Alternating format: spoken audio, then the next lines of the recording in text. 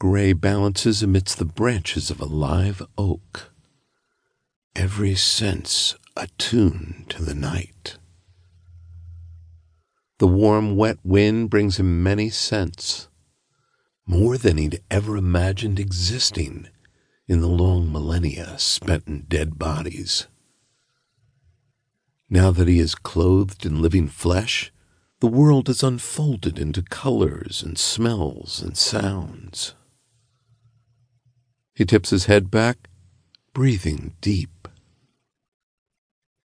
Spoiled fish and soured milk waft from a nearby garbage bin, accompanied by the sweet exhalations of gardenias.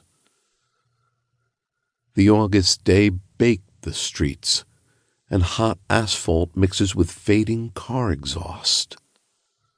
So many things to smell, but not the one he seeks. "Why are we here?" Caleb asks. "Not in general, but in this part of the city." Caleb is mortal, and thus impatient. But that is all right. It is his body Gray inadvertently leapt into during the few seconds Caleb died. Being with Caleb allows Gray to feel these sensations, and more.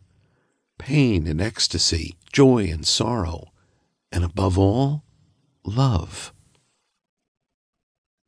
They left John sleeping in their bed. They have hunted many, many demons over the last month. Lycanthropes, ghouls, and a therianthrope which took on the shape of a twisted alligator. Even Gray has not seen so many demons in such a short time.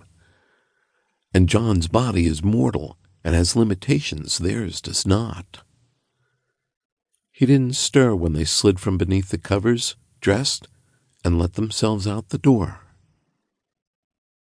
What if he wakes while they're gone and wonders why they left without explanation? Caleb's impatience is sparked now with worry.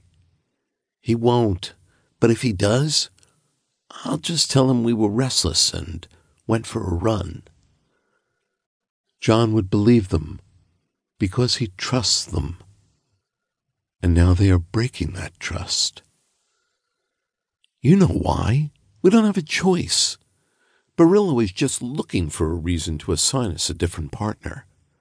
Or worse, if John was involved in hunting this, whatever the hell it is, he'd feel duty-bound to file a report like a good little Spectre agent.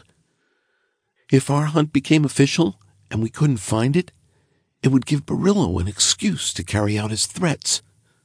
And that asshole's not getting any help from me. Gray let out a hiss of frustration. He loves John, but he dislikes all of the mortal rules and foolishness that John cares about so much. If only they could leave this place. Then they could hunt and copulate and live as they wish. You know it's not that easy, and you still haven't answered my question. Why are we here, out of everywhere in Charleston? I have spent 5,000 years hunting prey on this earth. Trust that I know how to track our quarry. Demons! You hunted demons. This thing isn't. Which is the problem to begin with. Mortals summon demons and become possessed.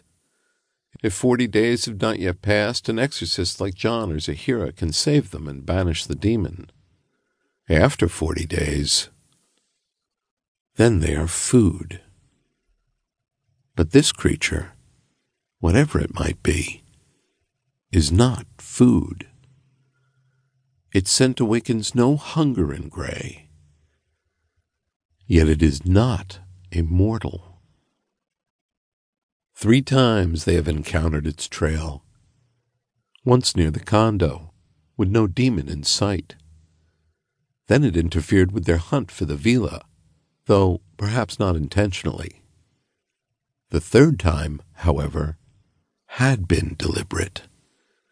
It had shown itself to them while they fought the villa, silhouetted against a rainy sky, then vanished.